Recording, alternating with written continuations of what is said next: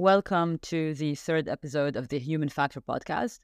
Today's content is sponsored by Muayyad Karachi's question: are humans good or bad? I'm going to take this as an opportunity to discuss the broader subject of the dominance of evil. Are we born good or are we born bad? Join me on today's episode as we discuss this further.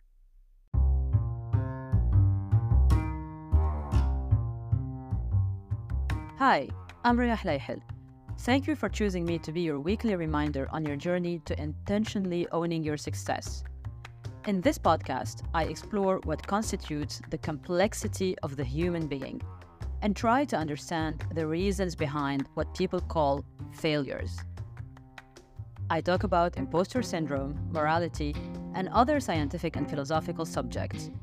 But what matters is that I very much love people. I love to see them happy and successful. I don't think I'll ever say this enough. I love people very, very much. Okay, let's do this. Now, I wouldn't want to start this discussion by digging deep into the notions of the good and the bad and the philosophy of morality and ethics. But I'd rather ask a question. What do you think is the first sign of civilization? And if you're thinking of going in the direction of tools, arrows, clay pots, that's really not that. And you'll be surprised. It's a healed femur in a 15,000-year-old skeleton. Can you imagine? The first evidence of humans transitioning into civilization, the very first ever, was the state of a bone in a 15,000-year-old skeleton. Now, to put it into context, a femur requires about 2 months to heal, and the early humans were constantly on the move. They didn't have the luxury to wait for a bone to heal and for somebody to actually feel better to catch up. They had to leave their own behind. And then this femur tells us a lot about this transitioning from a state of harshness, even if by obligation, but it was a state of harshness, to a state of kindness. This is because 2 months meant that these humans, these early humans, had to settle. They had to have conversation, they had to take care of each other, and they had to take care of the injured and sick person. And so the onset of civilization was truly an act of care. Anthropologist Margaret Mead is credited with introducing the idea that the very first sign of civilization is in the healing of a fractured femur. She was also known to advocate for the result of conscious, thoughtful, and collective action, and how this collective effort that is done by conscious and aware citizens can change the world, which actually begs the question, why do we need to change the world? To go back to the notions of morality and telling the story of the femur to morality, the fact that humans, the early humans, cared gives us a hint that they had some sort of moral compass. Care is a characteristic of morality. Care is moral, and ethical people do care. And at some point, we do ask ourselves, how did we move from a state of care, from this state of goodness, of stopping by to help the other, to a state of evil and violence, of murder and brutality that is reigning, that is prevalent in the world? And now, according to new scientific research, apparently humans are hardwired for altruism and empathy. Apparently, empathy is embedded in us, which is so paradoxical because then why do we need so much effort to be good? And if we are born empathetic, why is the world so violent, so uncaring? and so unkind? Why aren't we born in a world that is fair and safe? So are people born inherently good or inherently bad? This has been the subject of a centuries-long debate. Aristotle argued that morality is acquired.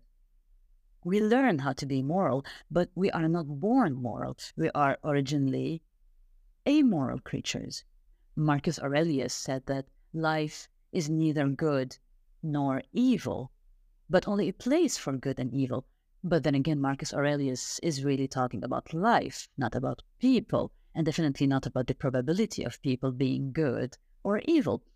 Then there's, of course, the pacifist point of view, which I find quite simplistic, that we are neither good or bad, that we are both good and bad, and that these are the two sides of the same coin. We have to integrate both.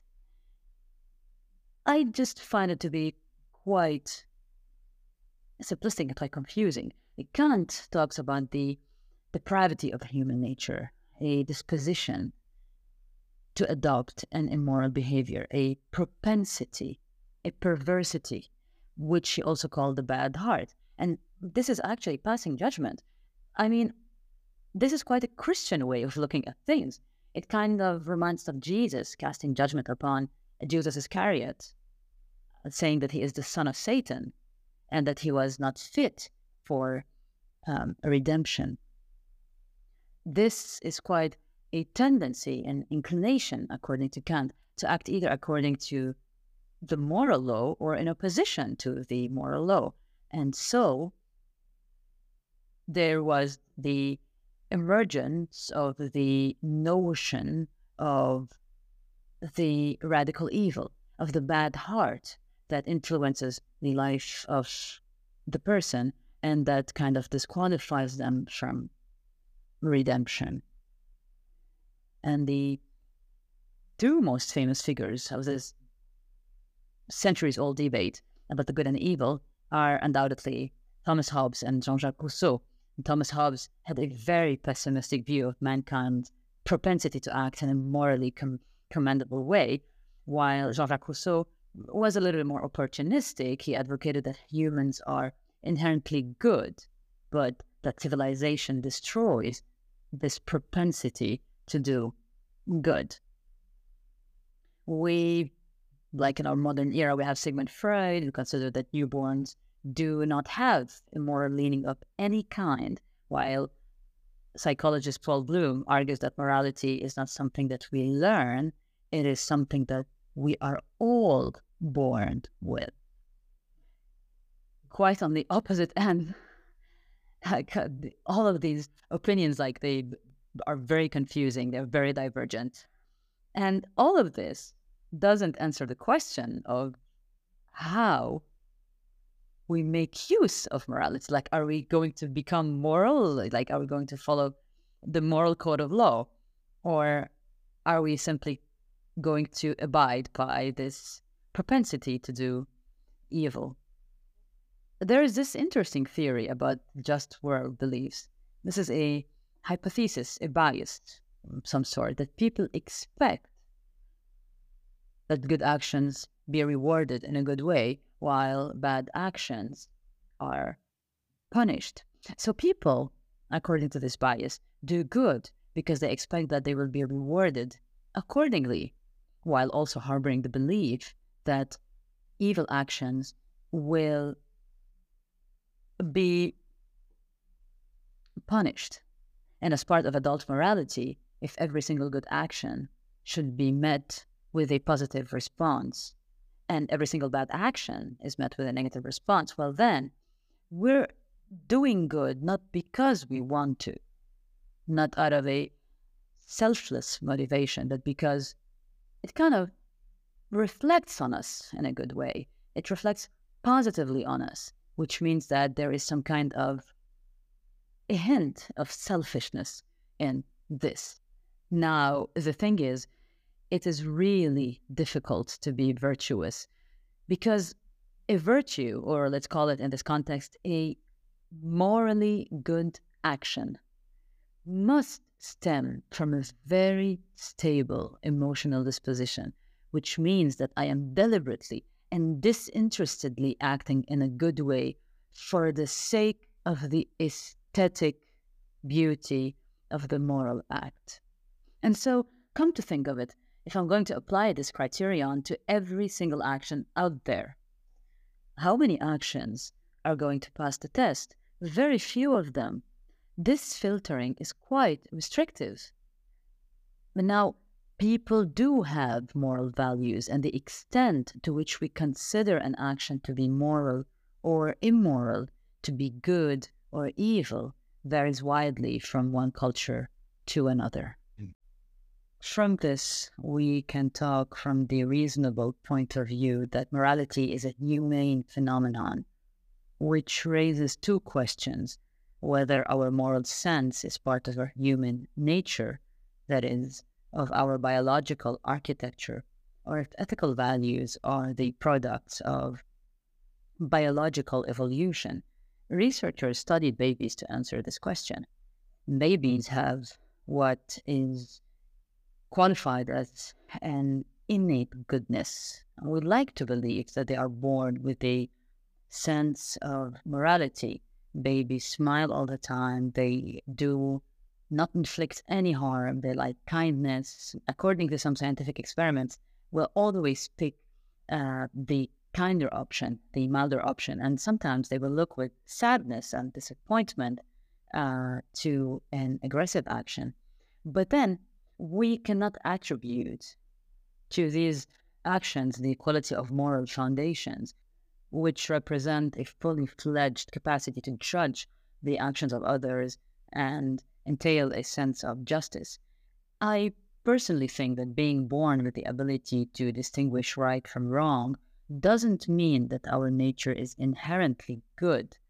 And regardless of how babies react to certain phenomena, they apparently do start with a basic apparatus, but it is not enough to be a moral compass. I would like to believe the contrary, that this marvelous aspect of morality that we thrive to have is the product of our culture, of effort that we pour on developing ourselves. It is not the product of biology. I think it's quite unfair to say that it is a product of biology, especially that it is so hard to acquire. It is so hard to pick the morally good action, and it is so hard to pick the course of empathy and kindness and care. And yes, we do care about the weak. We do care about the mistreated animals. We care about freedom. We care about equality. We care so much that we try sometimes to extend our kindness to our enemies. And even if we fall short, very short, sometimes quite far from our moral principles, these aspirations to do good shape who we are. They shape our social circle. And it is quite unjust to just explain it as part of a natural selection, like something that you are born with. Since the 1960s, psychologists have been studying children who lived in violent homes and who were subjected to physical and sexual abuse. Those children are more likely to commit crimes when they grow up. But even so, most youngsters who are mistreated do not necessarily grow up to be criminals. Here, our genes come into the picture. A 2002 study found that a particular gene variation could predict antisocial behavior in grown-ups who were mistreated as kids. This gene controls the production of an enzyme called monoamine oxidase. This enzyme is linked to aggression. A kid who is neglected during his childhood and who possesses this variation of the gene that produced low levels of monoamine oxidase is more likely to develop antisocial personality disorder, a criminal persona, and could have a predisposition to violent behavior. In contrast, a boy who grew up in a similar environment but who produced more of the monoamine oxidase rarely developed problems such as those.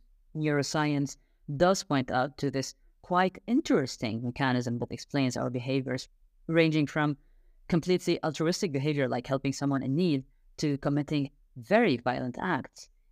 if someone has the right set of genes and should they happen to be interacting with the wrong environment, this is the most eligible combo for genocide, mass murders, and killings and other acts of violence. Another psychological experiment that could help answer the question of propensity to do good or to do bad is the Stanford prison experiment, led by psychology professor Philip Zimbardo. Now, this is one of the most unethical experiments to ever have been conducted, and this is the experiment that pushed universities to adopt very strict ethical frameworks when conducting scientific research. Now, the Stanford prison experiment was a 2-week simulation of a prison environment with the purpose of examining the effects of situational variables on people's reactions and behaviors.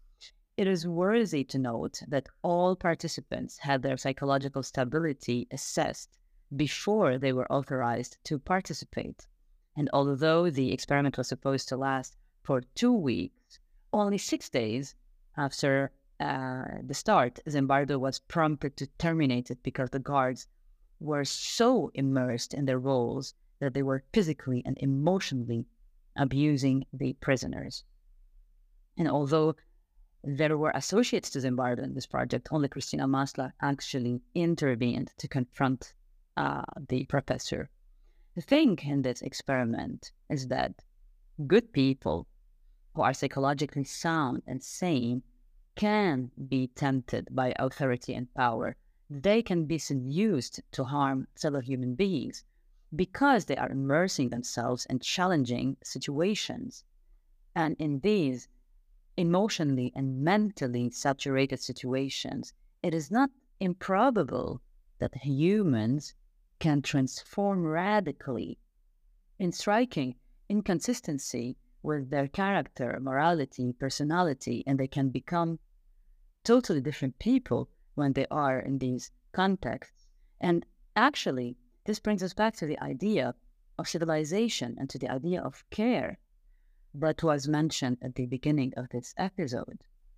In the context of my PhD defense and the subject of my thesis, which also revolves around ethics and morality and the greater good, I did question the validity of the civilization. Civilization demands a selfless abstention from inflicting suffering to our fellow human beings. Going back to the Stanford prison experiment, if anyone, any human, any person blindly accepts an authority's order to inflict gratuitous pain to a fellow human, then this person cannot claim to be civilized. The conclusion that I got to is that we should never consider ourselves smarter than a given situation, especially a situation where psychological factors come into play that are more complex than what they look like at the surface. Human beings react in a highly complex way to the conditions that surround them. Yes, there are a lot of individuals that are driven by an abusive character and who can be tempted to enjoy total or absolute control over others. This is evil, and again, it is easy. It would have been harder for the prison guards to abstain from this gruesome, demeaning, and dishonoring behavior. This is reinforcement, this is group reinforcement. Had one prison guard acted in a violent way and only one prison guard, he would have been the exception, but it was a collective action that encouraged the guards to gain total control over helpless prisoners. Now, every human being is an individual with a tendency. We all have tendencies, but not every human being is a murderer, and not every human being is capable of homicide or other extremely violent crimes. And just as the prison guards encouraged this mutual destructive behavior, it is also very much commendable to encourage better behavior, to take action and reinforce the abstention from engaging in evil and harmful conduct. Just as a dangerous situation can induce dangerous behavior, a healthy situation can induce healthy way of thinking, which can translate into a healthy decision and a healthy behavior. In this context, I would like to introduce the idea of positive conditioning. Now, it is true that we do not know if we are born with a moral compass or if we aren't, but we do know that we can learn to set this compass to point north. We have the opportunity to choose how to behave even in the most challenging environments. We have the choice to choose a better course of action, even if very few people actually do so. I tend to look at it from the perspective of the power of large groups. Being in a group kind of diffuses responsibility, and the members of a group can become capable of a certain type of conduct of which they are not capable of individually. When a person identifies with a group, this also increases the judgmental attitude towards others. In some extreme cases, this can lead to dehumanizing the other. Yes, there are situations where the greater power of bad events can lead to dissatisfying outcomes, can lead to evil outcomes, bad emotions, bad circle of friends, bad feedback, bad information. We are sometimes motivated to just avoid the bad rather than to pursue the good, because it is easier to dodge than to actually make the effort to work on ourselves and to pursue what is good. This is why, for example, if we receive one negative feedback, we need 5 other positive feedbacks to taper for this particular negative criticism. And so the most recognized reason that evil is stronger than good is that sometimes bad actually overcomes the good. Sometimes it's just that we are attuned to preventing bad things from happening instead of striving to maximize the good things that can happen. We tend to say, I don't want to drive fast so that I don't crash into a car or into a wall or like have an accident. But we don't underline that we don't want to drive fast, probably to just enjoy the road, to enjoy the journey. We seem to give much more attention to avoiding bad outcomes than approaching good outcomes. And then, of course, we can really say that human beings are more prone to do evil than to do good. But it's not because they are born like that. And even if they were born like that, probably it's just because evil is easier than goodness. If you want to put it philosophically, greater evil is easier than greater goodness. And if I want to sum it all up, I like to look at morality like a synergy, a synthesis of what we learn, what we discover, what we create, what we invent, and what we don't know. I personally do not like the idea that human beings are inherently bad or inherently good. It just gives such a high moral ground to the people who think that they are acting from a very laudable moral perspective. I am quite laughing at myself right now because this is how I used to think when I wrote my PhD dissertation and I defended my thesis. This was a little bit my mode of thinking. And right now I'm recording this episode and I'm laughing and I'm saying, it's really ridiculous to say that we are born evil or good. It gives us such little credit. I personally choose to treat people with kindness as much as I can. And I do fall short. Sometimes there are some things that I just cannot control.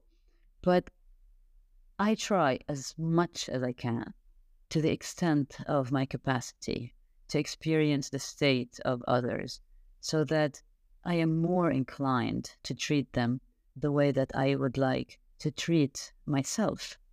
And although it might be true that when we are born, we have this primitive, incomplete sense of morality, but it is obvious that it can evolve, and it is obvious that the people we surround ourselves with, our culture, have great impact on who we are and who we become. I do have the tendency to say that the world is going in a very negative direction. I do have the tendency to say that to think sometimes, if we were truly good, wouldn't we probably have not been in the place that we are right now? Violence everywhere, famine, murders, wars. I like to believe that people are inherently good, but with everything that's been happening and the context in which we're living, it is becoming increasingly harder to act in a good, selfless way. So let us give ourselves credit. There is such tremendous joy in the noble pursuit of what is good, and there is such satisfaction in feeling the merit that we may have had a bad character, but we pursued the good in us. It's not enough to say, I don't want to steal because I don't want to go to jail, or I don't want to harm someone else.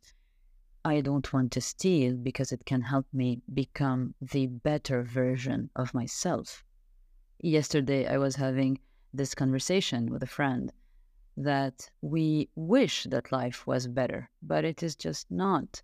We wish that our life was much, much more beautiful in the sense of just and fair, but unfortunately, it is not. So the question is, what are we doing to make this world a better place to live in? It is nice to dwell on all of the things we talked about and to ask ourselves, are people good or are people bad? But the truth is, unless we listen to people, we will never know. Not that we're responsible for that or responsible for them, but as part of the altruistic point of view, I like to believe that we are able to be nice for the sake of being nice, for the sake of the moral aesthetic. I do enjoy thinking about philosophical matters, about the bad, the good, the evil, beautiful, and the ugly, but I like to think that we can aspire to unselfish morality. I like to think that as rational individuals, and as reasonable individuals as well, we can truly aspire to apply a universal moral code, a positive moral code, to act selflessly, to extend kindness to the other, and to preserve the other. Because when I do preserve the other in their integrity, mentally and morally, I am also preserving myself.